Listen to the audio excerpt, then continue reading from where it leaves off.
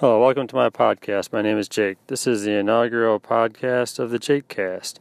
I'm going to give you my thoughts and opinions on some sports stories, some fantasy football, some current events, maybe in mixing some dad and beer stuff, which, who are we kidding, those two things go together. I also may get into some new topics or focus on specific ones. This is my first episode, so I don't know exactly where this podcast is going to go yet. If I get feedback wanting more or less of certain topics, I will do that. Hope you enjoy. Thanks.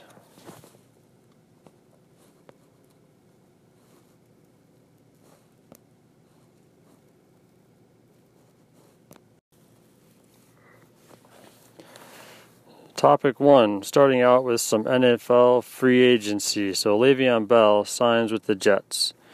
Didn't seem like there were a lot of teams really trying to sign him. You only heard about Jets and the Ravens were in the running to land him.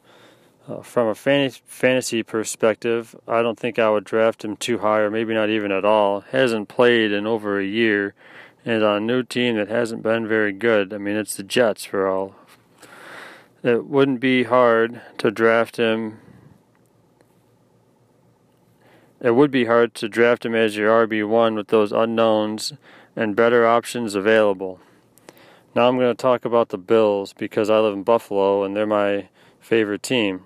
I like the Tyler Kroft pickup in 2017, replacing Tyler Eifert. He had a career best year, 42 catches, 404 yards, and 7 touchdowns. He was used as a blocker and pass catcher by the Bengals. Should get a chance to be a starter with the Bills. I wouldn't rule out, though, that the Bills either sign or draft a tight end, since with Kroft they only have 2 on the roster, with Jason Kroom being the other. While we're on the Bills, I'm glad the trade for Antonio Brown fell through. I mean, don't get me wrong, he's a great player, obviously, but doesn't seem like the best fit in the locker room. Could be bad for Josh Allen, too. Do you think that he's going to be patient working with Josh Allen while he becomes a better NFL quarterback? He did have some good deep passes last year, but definitely has some work to do still. I remember when T.O. was on the team yelling at Trent Edwards and getting mad and frustrated that Edwards couldn't get him the ball. I would rather take a young QB who's still developing into a better player than an older wide receiver with seems to be not the best attitude. Also, Odell Beckham Jr. traded to the Browns. That was definitely a shocker. Are the Giants tanking next season? Seems like maybe they are. Biggest names left on their roster are Corey Coleman, who was cut a few times last season. They signed Golden Tate. But what is Golden Tate really going to do for them? They're not going to win games because of Golden Tate. As far as the Browns, they're becoming very interesting for next season with the weapons that they have now, with getting Beckham and Kareem Hunt, although he's going to be missing the first half of the season with the 8-game suspension that was handed down today by the NFL. But I would still put them as a favorite to win the division. For the Browns fans' sake, I hope they don't mess this up and have a bad season with such high expectations. Alright, the next segment is going to be about hockey, mostly about the Sabres. The Sabres are now 3 games without scoring a goal. This is the longest in franchise history they've gone without scoring. Seems like they are not playing for the coach.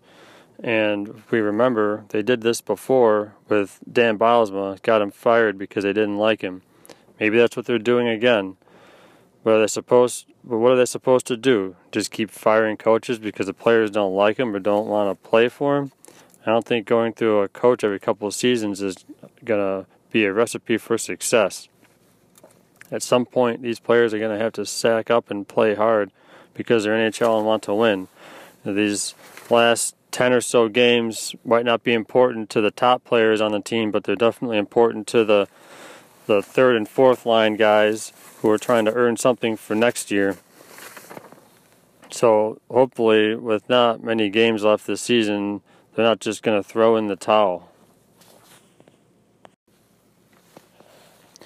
We took the kids to a local brewery over the weekend. We've been to this place before and know it's kid-friendly. I'm not going to say the name because no free ads. But there are usually at least a few other families with kids there, so you don't feel like those people who took your kids to a bar. Which this is a win-win situation. Kids get to get out of the house, play with some other kids, play some games that they have there, and then you and your wife or husband get to go and have some beers. The key is finding a brewery that is kid-friendly, because not all are. Some are like a bar setting, some are smaller. So you want to find one where there's open space where you can walk around. Kids can get up and do something. They have some games out like Jenga blocks, cornhole, something like that. Because when was the last time you had a kid who sat in one spot for more than 2 minutes if they're under 4 or 5? It's just like going out to dinner. You got to bring them things to do. So bring them some things to do. Find a brewery that's got some tables set up and some open spaces for kids to walk around. You guys will have a great time. And my beer pick of the week is the Resurgence Brewing Irish Breakfast Ale. It's keeping with the St. Patrick's Day theme. This is a really good beer.